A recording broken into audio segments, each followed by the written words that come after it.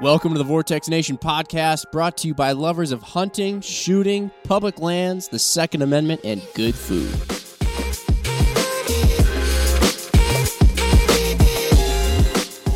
What's up, everybody? Jim, I'm pumped up. That's good. I'm pumped up. I'm excited. Like, I'm super excited. What's it called when you're like just jacked up? You get a shot of Cocaine. No. Oh. Adrenaline, Jim. Adrenaline.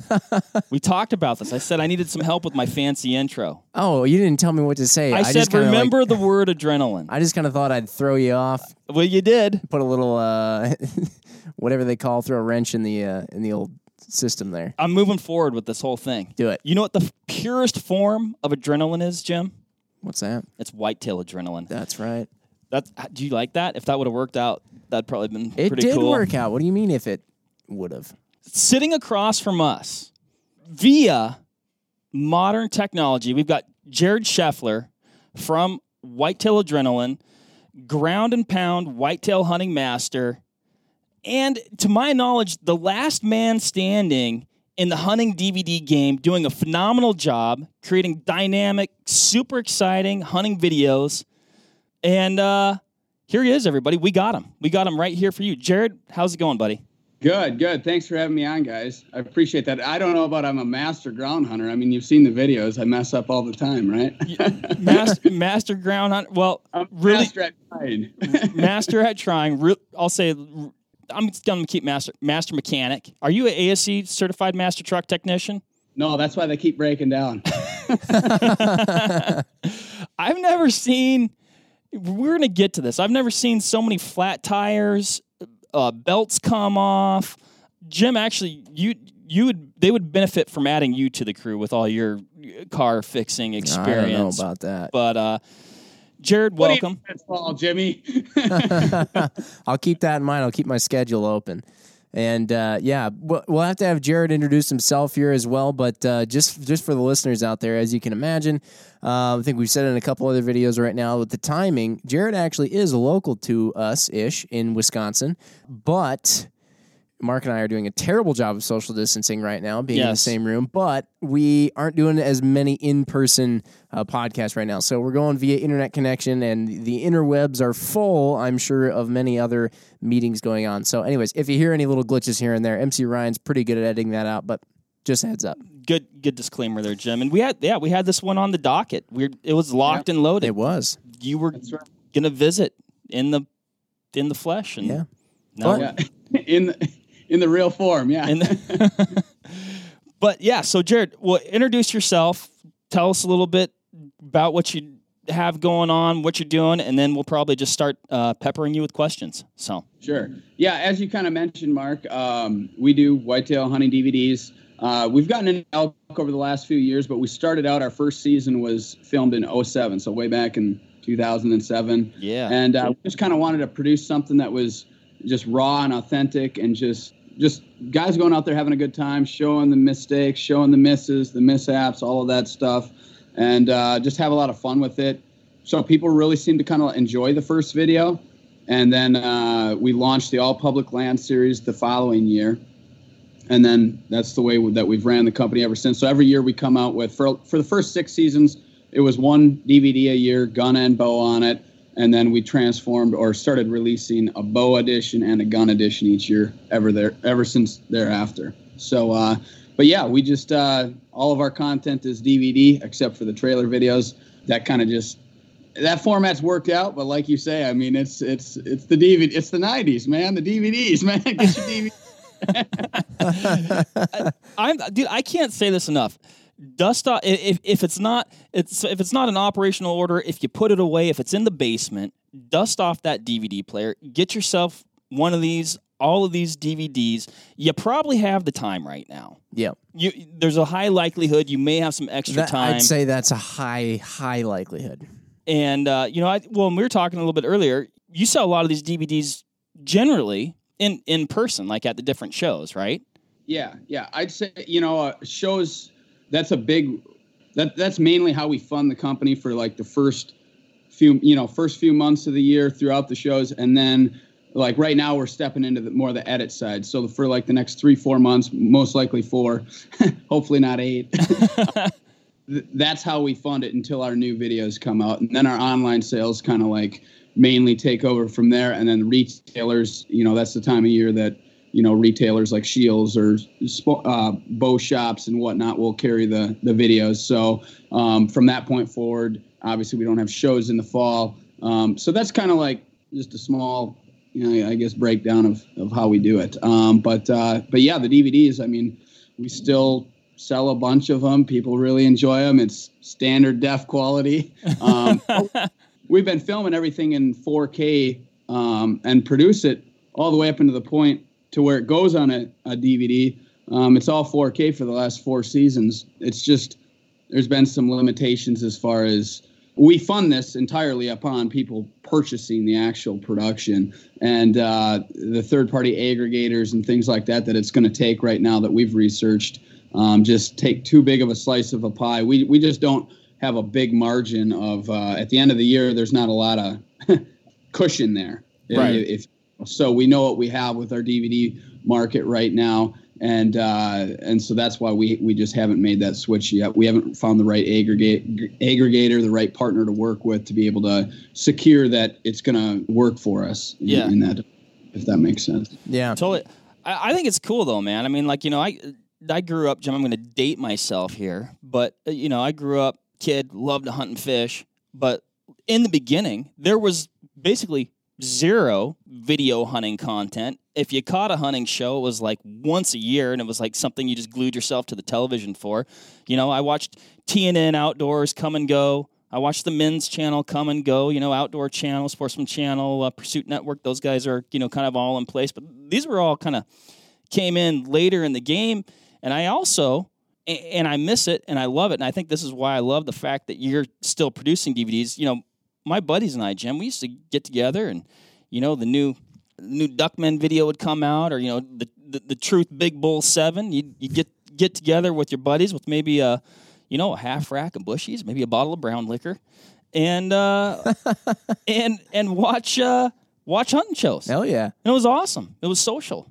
It is, and it was the opposite of what we're doing right now. The opposite of what the world is doing at this point in time.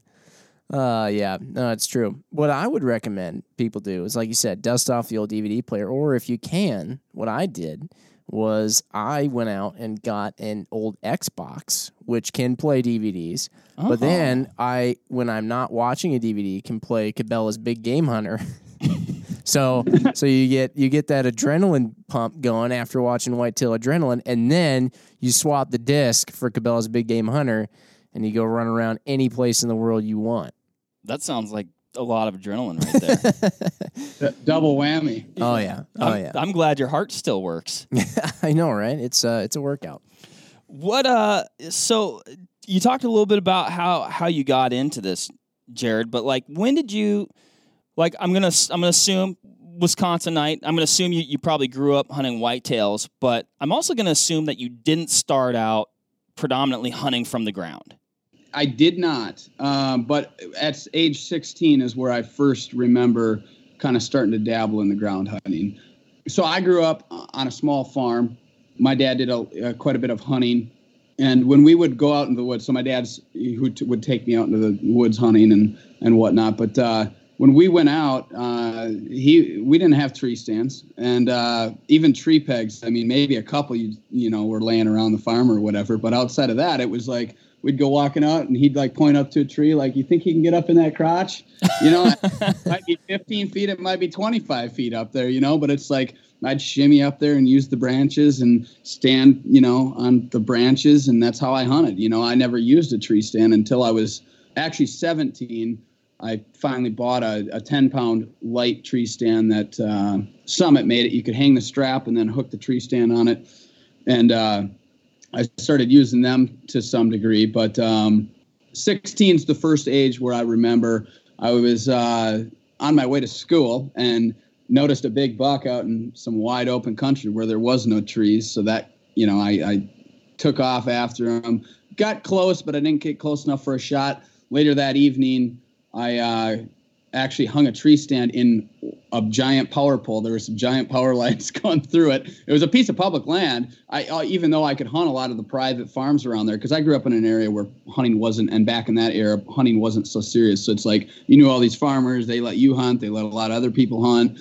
But anyways, I was on public right there, and there was a giant power pole, and I hung my tree stand in there, which was probably technically illegal because it's XL Energy owns that. And buddy's dad actually worked for XL, and he knew about it or heard about it. He's like, yeah, you probably shouldn't do that. But anyways, I saw a different big buck later that night, several hundred yards away, climbed down, made a stalk on him, ended up getting like 17 yards away and did just kind of a rookie mistake and missed him, so to speak. He pegged me and I kind of choked is what happened there. But that gave me my first taste of like, wow, this is really a rush. And also you can be very successful at it. You know, sitting back in the tree stand, I might have been just sitting there watching him all night, and it was rut. So chances are he'd have been, you know, a mile or two away the next day or whatever. I would have missed out on that opportunity.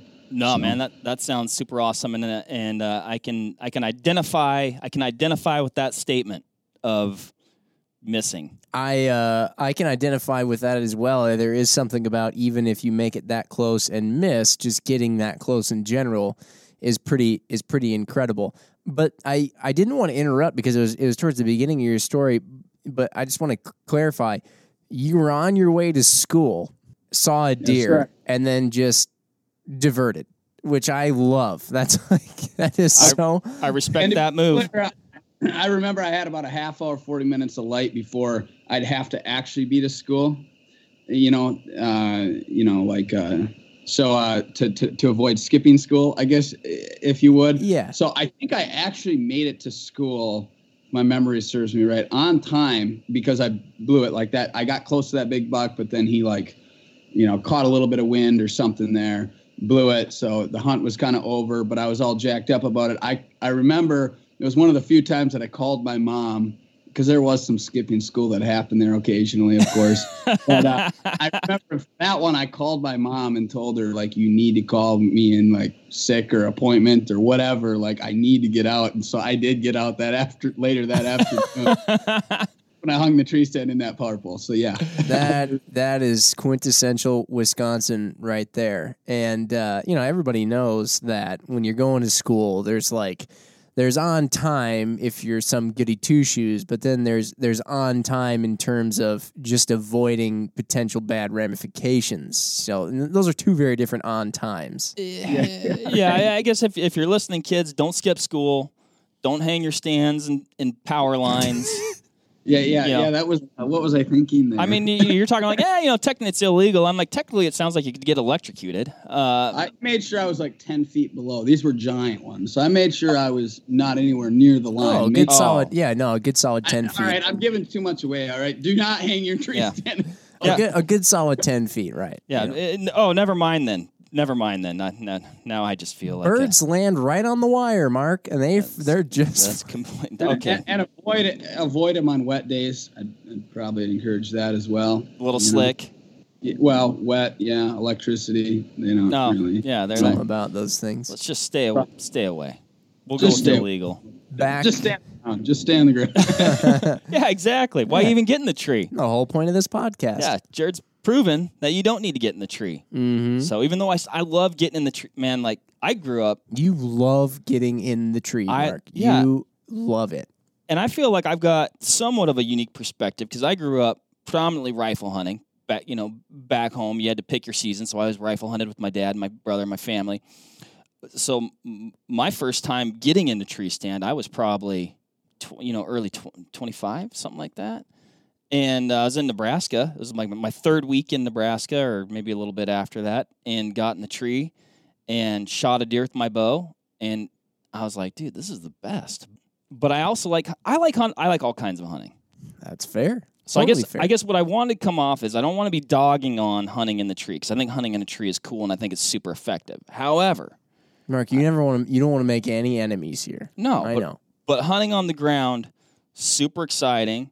Super mobile, shift on the fly, You're not, less limiting, I would assume at times. So maybe let's talk about hunting on the ground, Jared. Maybe some of the tips and tactics and stuff that you implement to, I know like you don't get them every time, right? But you don't get them every time doing anything. Right. That's hunting. No, there's some good points there. Like there's been quite a few times like over the years where I've looked, discovered something while hunting from the ground. I've discovered a spot where I'm like, if I was doing the tree stand game, that actually makes the most sense right there, to hang a tree stand. So, and I think hunting from a tree stand gives you a cool experience in a different kind of way. I don't think it jacks you up quite the same as being on ground level, but there's also some other factors. It's more relaxing. You can kind of sit back there and just watch everything. It's peaceful, whereas when you're hunting on the ground like that and trying to be successful, you're a little bit more on pins and needles, always having to be aware of everything that's going on a lot more. So it's a little bit more, I don't look at it like it's stressful, but it probably kind of is to some degree because you're going to blow more deer. You're going to, that's the main thing. You're going to blow pockets out. You're going to blow deer out at times, but there's a lot of pros to it too. Obviously, you already kind of talked about the rush you get from hunting on the ground. From a public land aspect, I like just being able to adapt to it. Like if I run into another hunter, come across another hunter, it's no big deal. I haven't lugged a bunch of gear in there. I haven't. And also, if I was playing the tree stand game, you go into a piece of public and you drag all this gear in there, you hang it up, and then another hunter moves in on you. You kind of like feel like your hunt is blown. Yeah. Like to me, I just shift. I just, okay, I'm on the ground. It's really easy for me to adapt, like you said, Mark, which whitetails are constantly like playing that, being adaptable to them. Whitetails, that's one advantage you strongly have over hunting on the ground versus tree stand is a lot of times I think people are maybe a little bit more skeptical. They're in their tree stand and they're thinking more of like, oh man, I see him, I hope he comes by, versus I'm going to climb down from this sucker and head him off. He's not going to come. I'm not waiting for tomorrow. I'm going to go for this right now. And back in those earlier days, those first few videos we did, we had hunting on the ground and we also had tree stand footage in the first 3 videos, but I've only ever shot on the videos one deer out of a tree stand, and that was the first video. But there was other times where I was in a tree stand and climbed down and put in a stock on a deer that I initially spotted from the tree stand. And then back in 2010 season, that was the first year where we were just like, let's just hunt all on the ground and do it this way. And ever since then, we've, that's all we've done. And the encounter rate has definitely went up. A lot of that has to do with on the public land side of things, we can minimize acreage so much more efficiently, which is part of being adaptable. Like, with the tree stand game, you kind of like, the way I remember it, if I was coming across a new piece of public or a piece of public I've hunted in the past or past seasons, I'd go into it maybe a little bit more passively and then try it. And then the next day, if I didn't get on anything, maybe I'd dig a little deeper. Okay, I'm going to go in. I'm going to get a little bit more aggressive and go in. Well, on the ground, I just kind of like am more aggressive all around. And maybe in a couple hours, I eliminated this piece as being like, there's not much going on here this year or whatnot. And in the past, that might have taken me 2 days to do. Now I might do it in 2 hours and then I'm on to the next piece. And so we're able to cover a lot more ground, and also, when you get that visual on a big buck, you're already hunting on the ground. So it's like you're already in that mode of like, okay, where do I got to get? What's he doing? Is he hung up with a doe and I'm going to figure out my game plan to get in on him? Is he cruising? Where's he going to end up? Can I make a loop and get ahead of him? There's a lot of different options. You have more cards. I feel like, I shouldn't say I feel like, just from what I've witnessed over the years, you have a lot more cards in actually determining the outcome of the hunt and how close you're going to get. Now, one of the things that comes up is when you're hunting aggressively like that on the ground, there's a lot of times you get into situations where you just simply can't range find them. You don't have the time. You got to make split second decisions a little bit more. You don't have pre-cut lanes. You don't know, okay, that tree's 35 or 45. And so, failure on the shots does happen from what I've noticed. And it's not just me, it's across the board. Although Chancey, the last few seasons, he's been like right there. Like he's been on fire, which I knew he would be. He came into the hunting on the ground for whitetails in 2015, and he adapted and learned so fast I think in those early stages he came in like ultra aggressive over, but now he's learned like, okay, I got to put on my brakes a little bit here. And he is like unbelievably lethal and also very good at reading deer and everything in that department. And also very good set of eyes on him. I remember that first year I hunted with Chansey. It was like, he was spotting as many deer as me. And I was like, usually I'm used to like spotting most of the deer, and I was like, hey, this is kind of nice. I'm going to kick the seat back. Like we were on a Kansas hunt out in the plains where we were, starting our hunt out in the vehicle until we had the visual, and then we'd put together a game plan. So it was like, man, this is kind of nice because your spot, like, I don't have that feeling or that wonder of like, am I missing something? Like he was catching everything that I was anyways. So anyways, I kind of got rambling there a little bit. No, that's awesome, dude. I mean, and you're talking, that's one thing I want to talk about a little bit is like, maybe stylistically how like the constant is you're hunting from the ground, right? But like, I guess like a Kansas hunt, like Kansas Plains hunt is going to be different from like, Midwest, Wisconsin, or even, some parts of Iowa hunt, something like that. So how are you, like, what's your game plan on like a Kansas or South Dakota or North Dakota or something like that? Like, what's your game plan there? Okay, so generally speaking, in a state or an area where the terrain is a lot more open, a lot more flat, the first thing I'm going to do, even if I've hunted there before, generally speaking, the first thing that I'm going to do is stay either in the vehicle or very close to it. Like I might leave the vehicle and walk, a short distance to a better glassing location. But glassing is the number one key there, is I got to get the visual. I can cover a lot of acreage, and a lot of it's pretty flat and open, like in, say, like Kansas. And it's quite often to come across 160 acres of grass that's knee high or a little better. And it's like, well, I can see everything that's pretty much out there. And we might stop the vehicle and glass and see if we catch a rack in the grass. But outside of that, even if we'd walk out there and there was one out there, he's probably going to see us first buried in the grass. We're going to accidentally jump him. So we're better off to just sit back, get our visual, and by doing that, we're able to cover a lot more acreage and really kind of like hone in. So that first couple of days, like say in Kansas, usually those first couple of days are spent finding what pockets, what kind of areas are worth our time this year. Like, because generally they do change. They're not usually that consistent in that wide open stuff from year to year. Sometimes you get lucky, and they are. But I always try to keep that in my mind, is just because it was good last year or just because it was hot yesterday doesn't mean today it's going to be. And I try to always keep that in mind. Like I might start out where I left off yesterday if it was good, or last year if I come there this year. I might start off there, but I treat it with a grain of salt. Like I'm only going to give it a small sliver of my time, and if I'm not seeing what I like, I'm pulling the plug on it. And I might come back to it in a couple of days or a few days. It might get hot again, but that's part of being aggressive too. And I kind of basically, whether I'm using the vehicle or I actually like more in the timber stuff, if I got to like get outside of the vehicle to do it, I keep that kind of same mindset and principle as far as like, okay, if I go into a piece of timber and it's, I just don't see what I like, there's not the sign, there's not the visuals, whatever it might be, I completely start spending my time somewhere else. And I might come back around in a few days, like I said. But I keep that kind of aggressive approach. Do you think like deer in open country are traveling further distances? Like, for so sure. That's why it might be like hot one day and then vacant the next. But then those deer like miles away, or how far do you think those deer are moving? Oh yeah, sometimes. I had a hunt. It hasn't been on the video yet. I didn't get one. It was a late season bow hunt, so it wasn't even during the rut.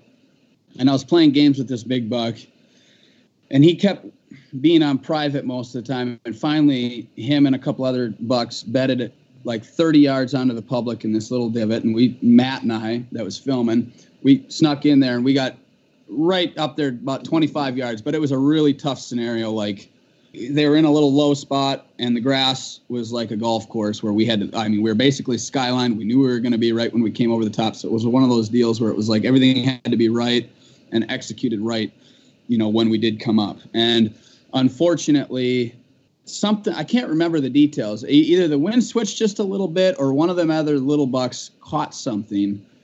because there was 3 bucks, and he took off. Anyways, I didn't get him, obviously.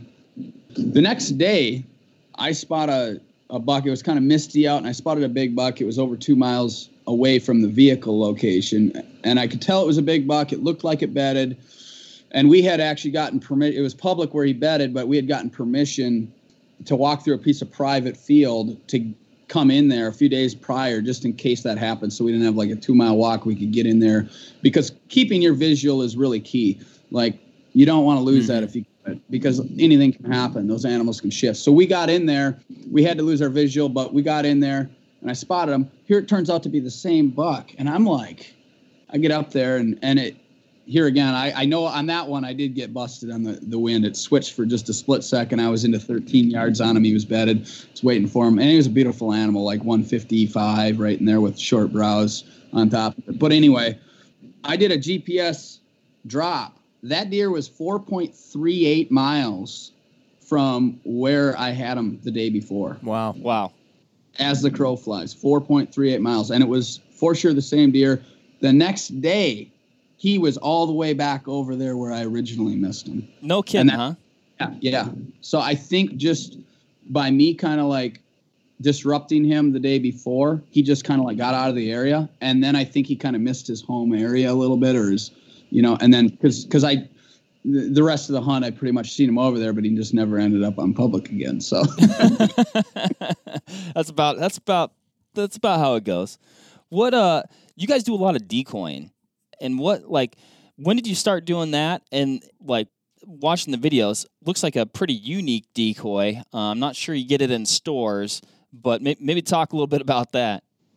Yeah. So the first year that we started really using the decoy was in 2012, more in the wide open stuff. We just, sometimes those deer are in like next to nothing. And we tried, we were trying to figure out like, how can we get, there's 2 of us out there. There's a guy filming and there's a guy hunting. There's 2 of us that got to sneak in wide open country. How do we pull that off? And so we made a homemade decoy, and it just didn't quite work. And we realized, like, when I was editing the footage, I realized that it was just getting too much shine to it. So we put hide on it and everything, and just so that way it didn't have that shine. And so it has proven to be successful, a good tool to use. I treat it like it's a grunt tube or a call. It's not something that's right for every scenario. Like, it's great when you got a buck locked down on a doe and to get in there close on them and challenge him. It's great for that. But a lot of times, like, what happens if they can see you coming from a ways away is the doe gets a little flaky. She doesn't like it, and she either notices something's up with it or doesn't want anything to do with that buck or whatever it is, but she usually is the one that blows the operation. So I'm a lot more picky on when I use it. Like Chancey, he uses it a lot when he rattles. Like, it's pretty light. He'll take it in there. It just gives them something to look at, the deer, if they do come in to preoccupy their attention. And it works really good for that as well.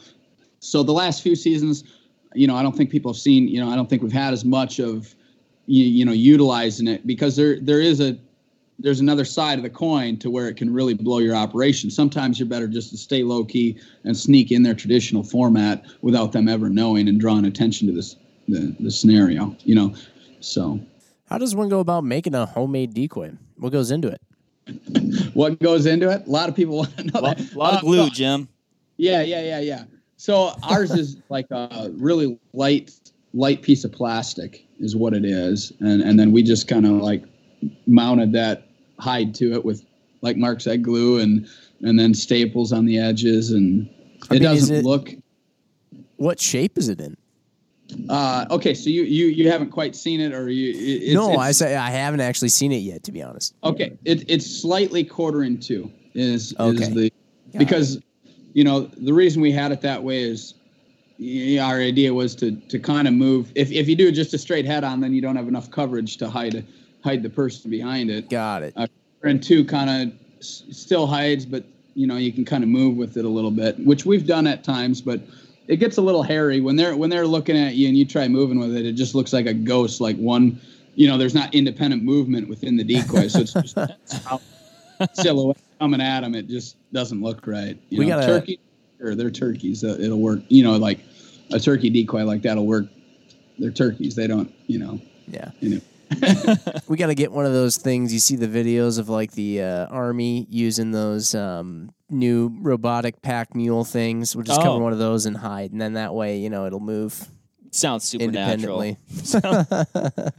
Yeah, I haven't seen that, so I can't comment on that. Top secret CIA stuff. Yeah, one of those weird top secret CIA websites I find myself visiting. A lot of that military technology, trickles down, and eventually to the hunting world. We'll see that in the decoy world. What about so I think about, and I see you guys do it super successfully, like in the Midwest too, like more timbered, bluff country, but also like I think about when I hunt around here, and I'm just like, dude, I'm just like not going to get away. I don't seem like easier to get away with it maybe because you have cover, right? You've got more stuff to hide behind than that open terrain. But also like moving through like noise, like way more brush in your way. At least to me, it seems like I think of the last 2 deer that I've shot, and if I wasn't elevated, like there's no way I'm getting an arrow through there. So like, how are you navigating like terrain like that then? Like you brought up a lot of good points there. You have some advantages and some more disadvantages. Like in the open country, generally it's windier, in that flatland open country. So you have wind as like a cover noise when you're going through grass and stuff, and you don't have leaves and all that loud stuff that you have in the woods. But then you don't have as much cover sometimes in those scenarios. Sometimes you got enough grass height to pull it off. I think it's generally a little bit, more challenging. It depends on the scenario. I mean, there's certain types of woods that you actually have better shootability at ground zero than in a tree stand. Like it sounds like where you were at, not the case. So I generally will avoid, if it's too hard to deal with, I'll just avoid that. Yeah. If that makes sense. If it's like really a hot spot and if I'm led to believe that there's big bucks in there because I get visuals or whatever, big buck went into something thick, I'm going to go in there and give it a shot. I'm just going to have to play my cards a little bit softer. Like if it's thicker, I'm going to have to move a lot slower, especially if it's quieter out. The general rule of thumb for me when I'm moving through timber is I have to be moving slow enough that the sound that I'm making doesn't get to them before I can see them. Because if they can hear me coming, it sounds simple, but if they can hear me coming before I can actually get a visual on them, they're already looking for me. If that kind of makes sense. Mm-hmm. So, I have to move at a slower pace generally in the woods than I, obviously would in the open. So there's that. And then, but it depends, if the deer are completely in lockdown. And buddy of mine, Daryl, he implemented this last year. He drew an Iowa tag, hadn't hunted there before in that zone. And, he was kind of having a little bit of a struggle hunt, and I was kind of in communication with him. And he said, I think right now they're in lockdown. I said, you could try this technique. We've done it a few times. We did it on accident and then realized we can actually implement this. But I was like, during lockdown like that, literally just walk through the woods. If it's open enough woods, literally just walk through the woods with the idea of covering a lot of ground, because he was hunting all public too. So he had a lot of acres, a lot of different spots he could go into. I was like, go through the woods until you actually bump a big buck that's locked on a doe, because you got to be able to cover ground. And I know this sounds crazy, but we had it happen on accident a few times and implemented it. But what happens is if they're locked down on a doe, they usually don't go that far after you bump them. You give them a little bit of time to calm down, and then now like, okay, I got this pie sliver shape kind of like this direction. They went this way, and they're probably not going to be more than 150 to 400 yards ahead of where you last seen them. Almost every time in a wooded type scenario. And at that time of year when they're locked down with a doe, they don't do much of that looping stuff, because the doe tries to do it and he right away is trying to cut her off, and he's like, forgot about you within a matter of, he's like, oh shoot, there's a human. And then I don't know if they're that one track mind thinking or what, but it's like, oh shoot, there's a human, I gotta go. Oh wait, my doe, I gotta stop her. And then pretty soon it's like he forgot all about that you were ever there, and he stops her from doing that looping and all that a lot of times in the timber stuff where he can pull it off. In the open, sometimes that doe will cut and get far enough ahead. So yeah, it's like you say, it's a little more challenging at times to pull that off in the woods. I remember a case back in 2013 where we went in into a piece of timber, and I did a rattle set, and I had 3 bucks come down, and one was almost a shooter, but not quite. And they all went kind of back where they came from. And I realized, oh, those are satellite bucks. There's something better up there locked down with the doe. They were bored. That's why they all came. Like, they came from a little, 30 yards. One was 30 yards this way. One was 50 yards this way. But they all kind of just, what's going on over there? And they went back. So I did a loop, and we found this shooter that was up there with a doe. And we had like 3 attempts. We had to back out, lose our visual 3 different times. They relocated, and we had to find him back. It took 8 hours from the time that we executed that to finally get him. But dude, that's wild. I mean, and that is such a long time to be like at that level of like heightened alertness, like hyper focused. Dude, 8 hours, that's a long time to be working an animal. That is. There's like, I have enjoyed the hunting from the ground stuff. In fact, I haven't hunted from a tree yet, so I can't bash it or anything like that. And I'm not even here to bash it at all. But I haven't been able to bring myself to do it. And I used to say it was because, I don't think I'm patient enough. I'm too impatient. But there's like different kinds of patience. And it's not to say that if you're hunting from the ground, you're impatient. You still got to be pretty patient. It's just very much, they're different, Well, it's you have to be patient in that you got to keep going or diligent maybe or something along those lines. I mean, all types. Whether you're sitting in one spot in a tree waiting and or you're hoping for something to happen, that takes a lot of sort of mental fortitude to stay there, and trust that you're in a good spot. And then also if you're moving around, that takes a lot of in a different sense. It's just yep.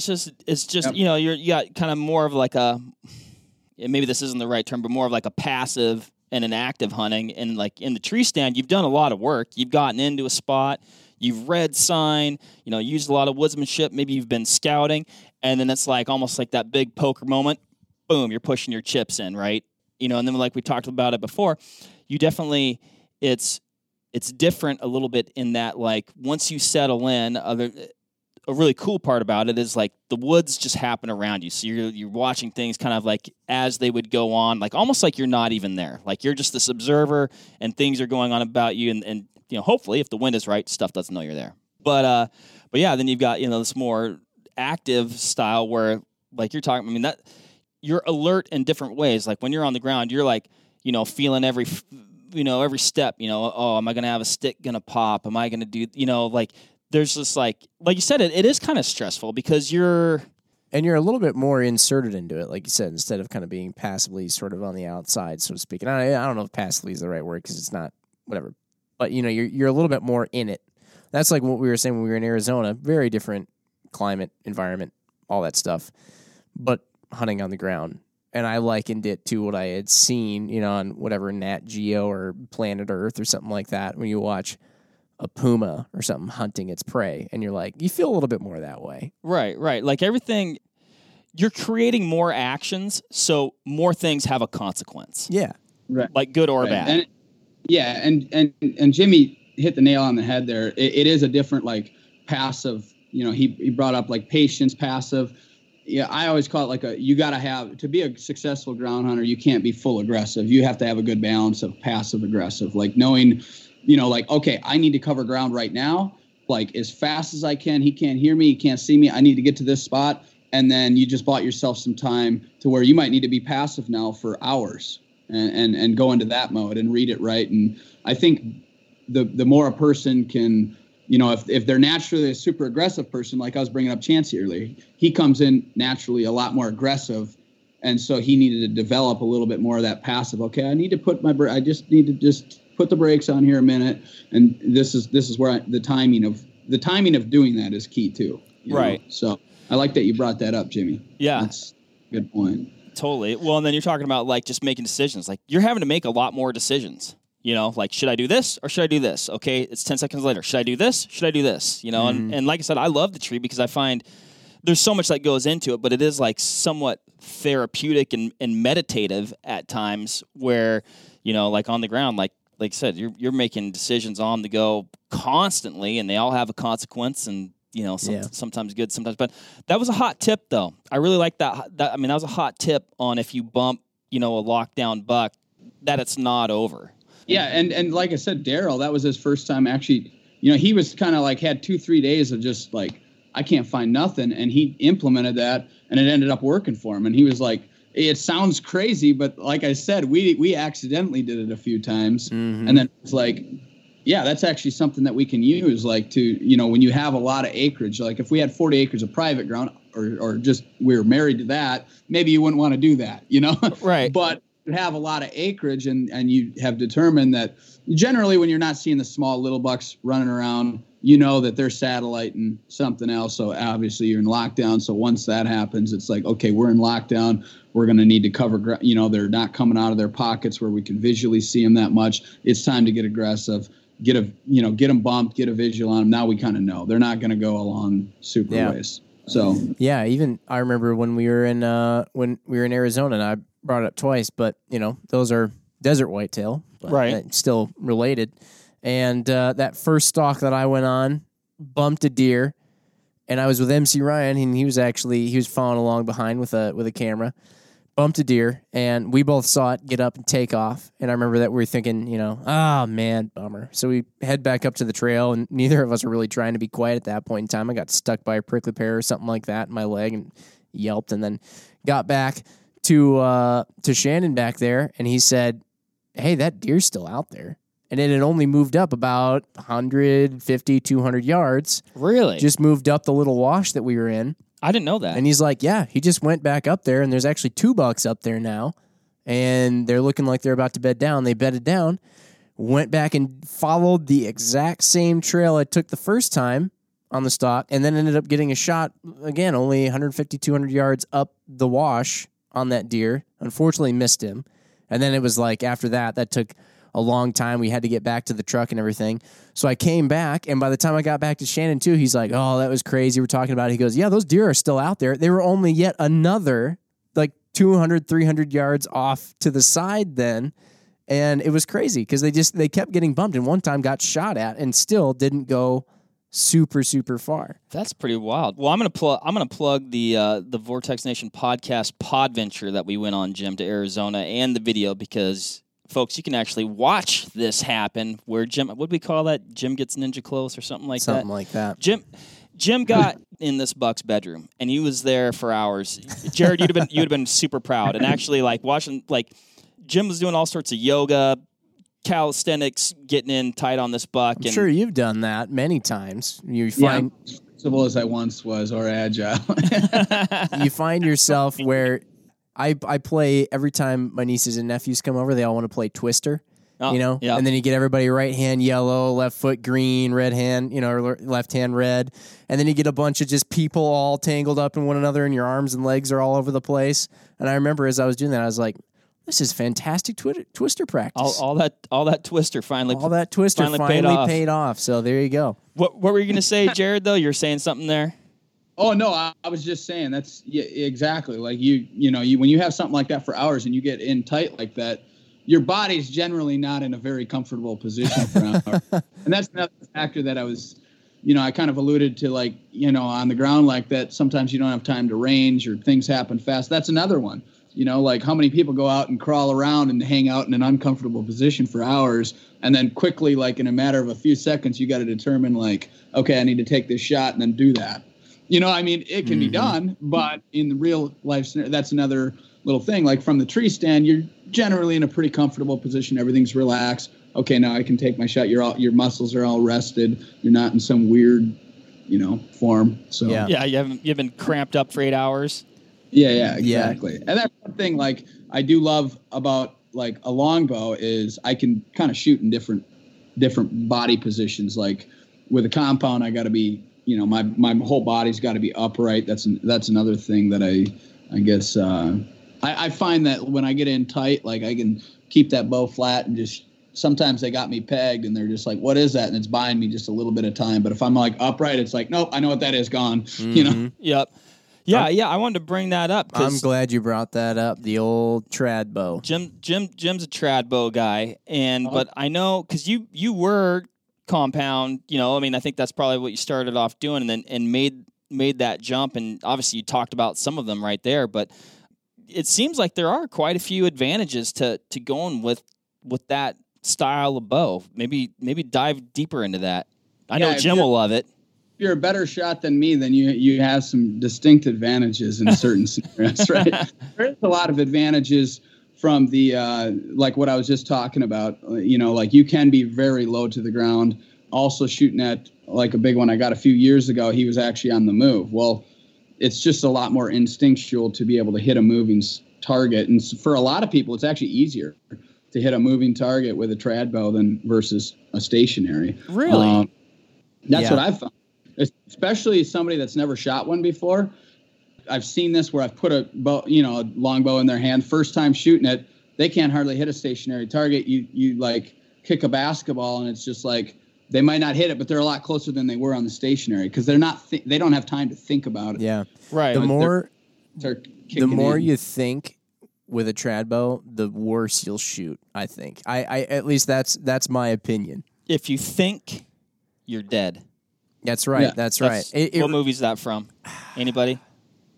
Come on, Top Gun. Oh, I was just gonna say Top Gun. I'm not. I was. I wasn't gonna leave it out there forever. No, that's all right. Yeah. Dead Space, on the radio is basically the kiss of death. Yeah. But I remember, when I was in high school, I played a lot more sports than I did any kinds of outdoor stuff, and I remember basketball was always a big one, and you'd sit there some days at the free throw line, sitting there, everything's perfectly still, you're not moving, nothing's happening, and you're shooting, and you just miss, and then all of a sudden you just take like a dribble and you step to your left and take a shot, boom, and you hit it, and it's just that little bit of that Shaq syndrome. Shaq syndrome. Yeah, I don't know if it's quite that, but it's that little bit of something to keep you from overthinking it, like you said. I think that's exactly it. It's not so much that you're moving, because I do that quite a bit when I'm like not on my game or whatever, when I'm practicing. I'll just walk straight away from the target sometimes, and then just like in one motion, like whirl around and shoot. And it's like, okay, well, it's I think what you said there is I don't allow, my brain doesn't have time to like consciously think about anything other than just shooting. And that kind of jacked me up last fall. See, I've always shot with like a floating anchor point, which is, it can have some advantages, but it can also have some disadvantages. And so I was really trying to like work and develop, because I got into where I just shot so much with a floating, like just whatever. And I'm pretty decent at that, but I really wanted to like dial in a more consistent anchor point and still have the floating anchor point in my arsenal for times. But I just didn't get enough of a jump on it before the season. And for a while, like, I was definitely getting dialed in. Well, then hunting season came, and it really jacked me up on a big deer, because it came out and it was right in my wheelhouse, like just low 20 yardage range, beautiful. And I overthought it. I started thinking about my anchor point, and I was like 3 feet in front of him, and I was just like, whoa, how did that happen? And he gave me another shot, and I was closer, but I was still just like over the well, the next day I shot, and I kind of like, I started to realize like I just got to go back to what I knew, and maybe I can restart at the earlier part of this year and get more of a jump on it to where I don't think about that anymore. I don't have that. So I was like kind of like toying with like, if I'd have just done what I always did, I'd have been probably pretty solid. But I consciously like went in my brain rather than shooting. I went in my brain like, okay, hit my anchor. Well, it totally jacked everything up. And that's what I think happened there. Matt just tried telling me, he was filming that. He tried telling me, well, you were standing on like a slope like this for 45 minutes and we're both freezing our asses off. So I was like, yeah, but there was something more than just that. And that's what really had the most effect there. So yeah. Kind of sucked. I played games with that deer. I had 6 stalks in 7 days on him too. So he was the smartest deer I ever hunted. I could get in compound range pretty much every time, but the scenario, just the way he bad, it was before rut. And everything that he'd do is just so, like, if the wind switched within a half hour, he was like moving 30 yards to accommodate it. It was just crazy. And finally, he had the right scenario. We just barely snuck in there, waited for him, and he got up out of his bed and came right up where we needed him to go. Normally, I'd sneak right in while they're bedded, but he was so damn sharp that it just, like, I would watch him from a mile away, and he haven't went after him all day. He has no idea I'm hunting him. Nobody's hunting this deer or found that I've seen. And he would get up out of his bed and just sit there like he's being hunted, and he'd stare around like immediately and I was like, well, we can't sneak. Like, as soon as he stands up, he's going to do what he does all the time. Like, what's going on? Am I in danger? It was weird. Interesting. So, there is just kind of continuing to bask in the excellence of having a conversation with somebody where we're outnumbering Mark in terms of, trad bow is best. But there is also just like a certain, for lack of a better term, romantic aspect to it. Though, when you're on the ground with a bow made out of wood, that's just basically a stick and a string, and you got an arrow in there and you're moving around. It feels so much more back to basics, back to the way that they used to do it, many, many moons ago, back when, Legolas was roaming the cliffs of Mordor. And, sorry. Anyway, got sidetracked there. Jim, but, you're a car guy, right? Yeah. There's a reason we invented the wheel. Okay. It works. Yeah, but the trad bow isn't the wheel. I mean, the trad. It's got. No, you're right. It's like you're dragging your items around on sticks. I shoot carbon arrows out of my trad bow, all that stuff. What it is to the compound bow is the manual transmission to the automatic transmission. That's okay. What it really is. Fair enough. And just so anybody, Jim and I love trad bows. I'm super infatuated with them. I haven't hunted with one yet. But Jim and I just like to give each other a hard time. Yeah. They're also lighter weight when you're in there and you're doing all those yoga moves and stuff like that. The compound, even the real fancy ones, your PRS bow, Mark, even those ones, they get a little weighty after a while, and they're kind of out there. You're holding it all around It's actually that's a good point. Like my main longbow that I've hunted with, it's 1.1 pounds, and it spit 760 grain arrow at 198 feet per second, which is really impressive for how heavy, it's only 1.1 pounds. It's actually pretty impressive how fast it, like a high-end compound today would probably shoot a 660 grain arrow at what, 260, 270? Probably something like that, yeah. That'd be probably moving, I don't know, I could be wrong, but I think you're talking 5-6 pounds probably on the compound all set up. So it's actually, I like the simplicity of it too. Like you just got a shelf there and your arrow's sitting on it, but it does have some disadvantages at times too. Like for instance, a deer that I was chasing, I could get in a compound range that would have been, like while I'm doing all these stocks, I'm just like, man, I've never had a deer that I can't get like I've had them occasionally where it's like, yeah, I could maybe get it. But this deer was just like, man, I can get to compound range. I can't get to longbow range. So like, there's no way. He's going to see me. He's going to smell me. Get everything covered, So, but with a compound, it would have been a little bit neater of a ending for me. and even beyond that, not during the bow season, but that's why I like rifles. Hey, I love gun hunting too. I actually do. But I think for me, I start out the season, I love bow hunting more than gun, obviously, but I do so much bow hunting September, October, November, and I've got my ass kicked a lot, and I have that grind of all season and all these scenarios. And I think when the guns kicks in, it's like, for me, it's kind of like, oh, cool. Now we can party. But at the same point, it's actually, in my opinion, on a public land scale, generally to get as good a quality animal, there's more legwork that actually goes into it than, say, like during the rut chasing them or early season where they haven't been pressured. By the time the gun season gets there, a lot of those good quality public land animals are either super sketched out, or most of the times they aren't really on it anymore. Gotcha. And maybe, so you got to put in a lot more legwork from what I've seen just to get your opportunity at something. So it's like, yeah, if I had a gun during the bow season and like early season or there's a few like early muzzleloader gun hunts or whatever, but those don't appeal to me. It's different. All those deer are still kind of on the public. It'd be kind of like super easy, and it's not what I would want to do. But by the time actual gun seasons for most states kick in, they've had so much pressure that, it's not uncommon to go 3, 4, 5 days or better of grinding, doing drives, walking, glassing, and never getting your opportunity. So you remember what I was telling you, Mark? I said that after doing that bow hunt, what I thought would be an awesome idea is that when the rifle hunt comes around, is you just build an SBR suppressed 300 blackout bolt action rifle, and then you just do all the same exact things. Just go bow hunt them with the rifle. Just go bow hunt them with a rifle, and you just put a red dot on top.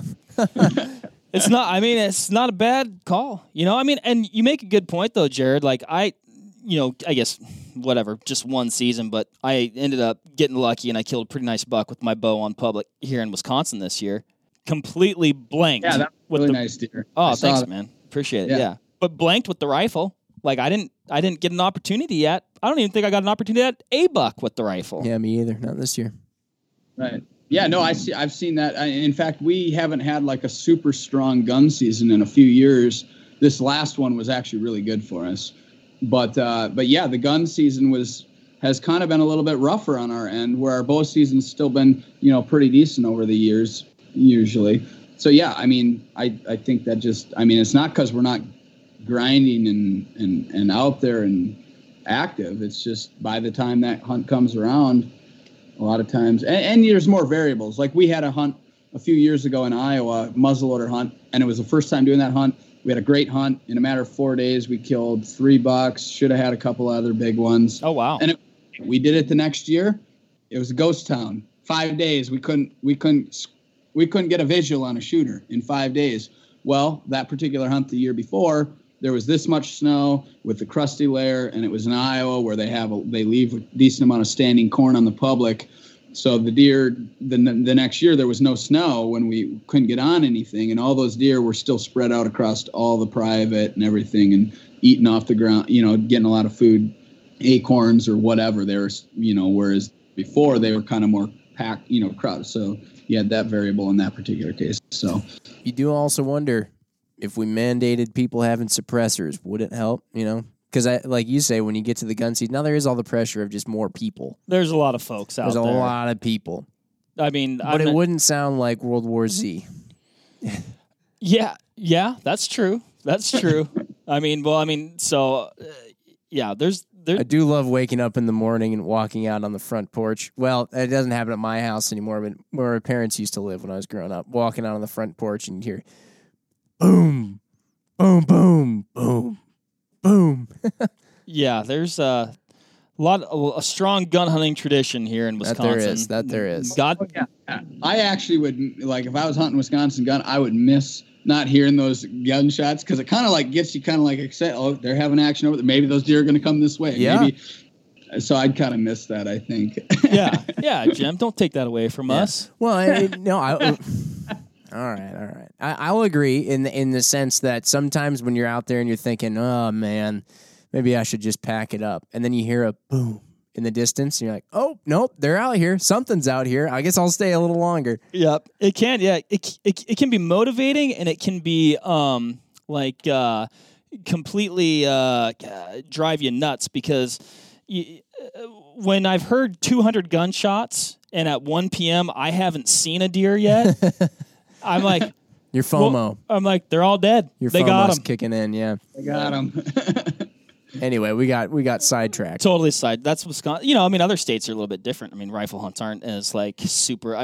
This is opening day in Wisconsin. That's a pretty intense barrage of fire. I think a lot of deer get shot. A lot of people are in the woods, which is fantastic. It's amazing. Yeah. But what about? Hey, I want to circle back though, because we're talking about bumping a deer. I'm backtracking here. Bumping a deer that's locked down with a doe. But what if it's just a regular deer? Maybe he's cruising, or maybe you found him for whatever reason, but he's not in that super lockdown, hyper focused on that doe. Is it over? Or are you still going to maybe get on that deer again, or how do you have to adjust? Or In the open country, it could still be on, where you can keep a visual on him and see where he goes. He might go into a draw system. He might run for a mile, go into a draw system, and by that point, figure he's put enough distance between you and him, and maybe you can get around there and find him back. I mean, every scenario and situation is different. Like, if I was in like bigger wooded type area or on the fringes of private and he went that direction, obviously it could be over in a case like that. If they don't have a doe on them like that at that time of the year, if they're cruising and you bump them, unless you kind of got a pretty good idea where he's going to go and where you might be able to get there in time to cut him off, it's probably over. Although a few years ago, we were on a hunt, Shay and I were, and we went in after a buck that we got a visual on, and it was more like low brush, thick kind of stuff for the most part. We got a visual on him in a little open pocket, but we got in there, and he ended up bumping, and he did not have a doe to our knowledge. I think there was a hot doe running around up in there somewhere, but he wasn't like on her, like wherever she's going kind of thing. And we quickly realized, okay, we might be able to catch him in this pinch point up here like 400 yards. So we backed out, did a loop real quick, and got there as fast as we could, and got there with probably like 30 seconds to a minute of time, and he landed right in our laps, and it was over. So it worked in that case. Every scenario is different. I think, big part of it is hunting on the ground like that. The more experience you get, the more you get well around, you're going to be able to read like, okay, I'm going to cut my losses. This is over. Or, hey, we might be able to pull this off. Let's try this. I mean, and that's the thing I like about hunting on the ground too, is it's literally, it's a different game, and it really like forces you to think about like, okay, what could we do right now in this scenario? How could we make this happen? And it's like a chess match. That it is. I like it. I like that. I feel like I've got more questions, but I can't think of them right now. Watch some DVDs, man. Then the questions will start coming to you more. We'll have to have them on again. If you want to see some exciting deer hunts, like I said, I love watching people. I love hunting content, but this is it's exciting, it's dynamic, it's engaging. You guys are cool, super relatable dudes, and it's good stuff. Check it out, Whitetail Adrenaline. Buy you a DVD. They're all for sale online. Oh yeah, yep, they're on there, and we got trailer videos for almost all of them, so people can kind of watch it, get a little bit of a teaser. I mean, the trailer videos only show so much. Usually they're a little bit more like showing more of the action, whatever's going on there. But I mean, there's a lot of like humor, and it's like, a lot of people have told us it's like going hunting with your buddies. I mean, like you mentioned, Mark, I mean, vehicle breakdowns, we were speeding, we got pulled over, whatever it might be. I mean, it could be, it's kind of a very, there's a lot of different little like scenes and things. I feel like you guys are kind of like the original vloggers, but on DVD. Like, as far as like just like that run and gun, hard cut, like fast paced format, like OG.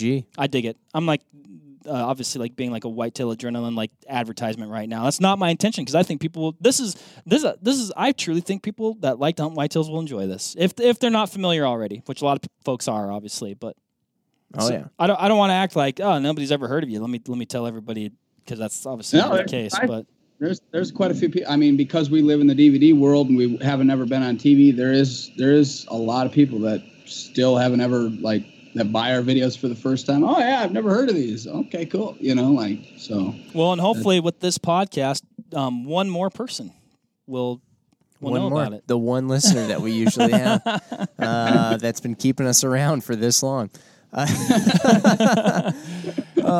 man. Thanks, guy. Yeah. Well, cool. Yeah, it's been great having you on. Thanks for coming on, guys. I appreciate it. And everybody who's listening, as usual, thank you for listening in. And where can they find you on Instagram? I think, and I earlier you were saying I think Facebook, all that stuff. Yep. Just look for Whitetail Adrenaline. Instagram, Facebook, and then our website, whitetailadrenaline.com. Awesome. Check them out. And yes, otherwise we will see you next time. We'll keep trying to bring guests on virtually as long as we can until hopefully that doesn't get banned. Until our lockdown phase is until over. Viruses can spread over the interwebs. But anyway, yeah, we'll keep doing this, keep some content rolling for you guys, and we'll catch you all next time. Thanks. Awesome. Thanks, Jared. All right. Thanks, guys. Appreciate it. Bye, everybody. Bye. All right, that'll wrap it up for this episode of the Vortex Nation podcast. Thanks, everybody, for listening. Hit that subscribe button so you can always stay up to date on the latest happenings over here at the Vortex Nation podcast. Leave us a review or comment down below. We want to hear what you have to say about the show, maybe what you like, maybe what you didn't like, so that way we can make these podcasts as good as they can be. You can also follow us on Instagram at Vortex Nation Podcast.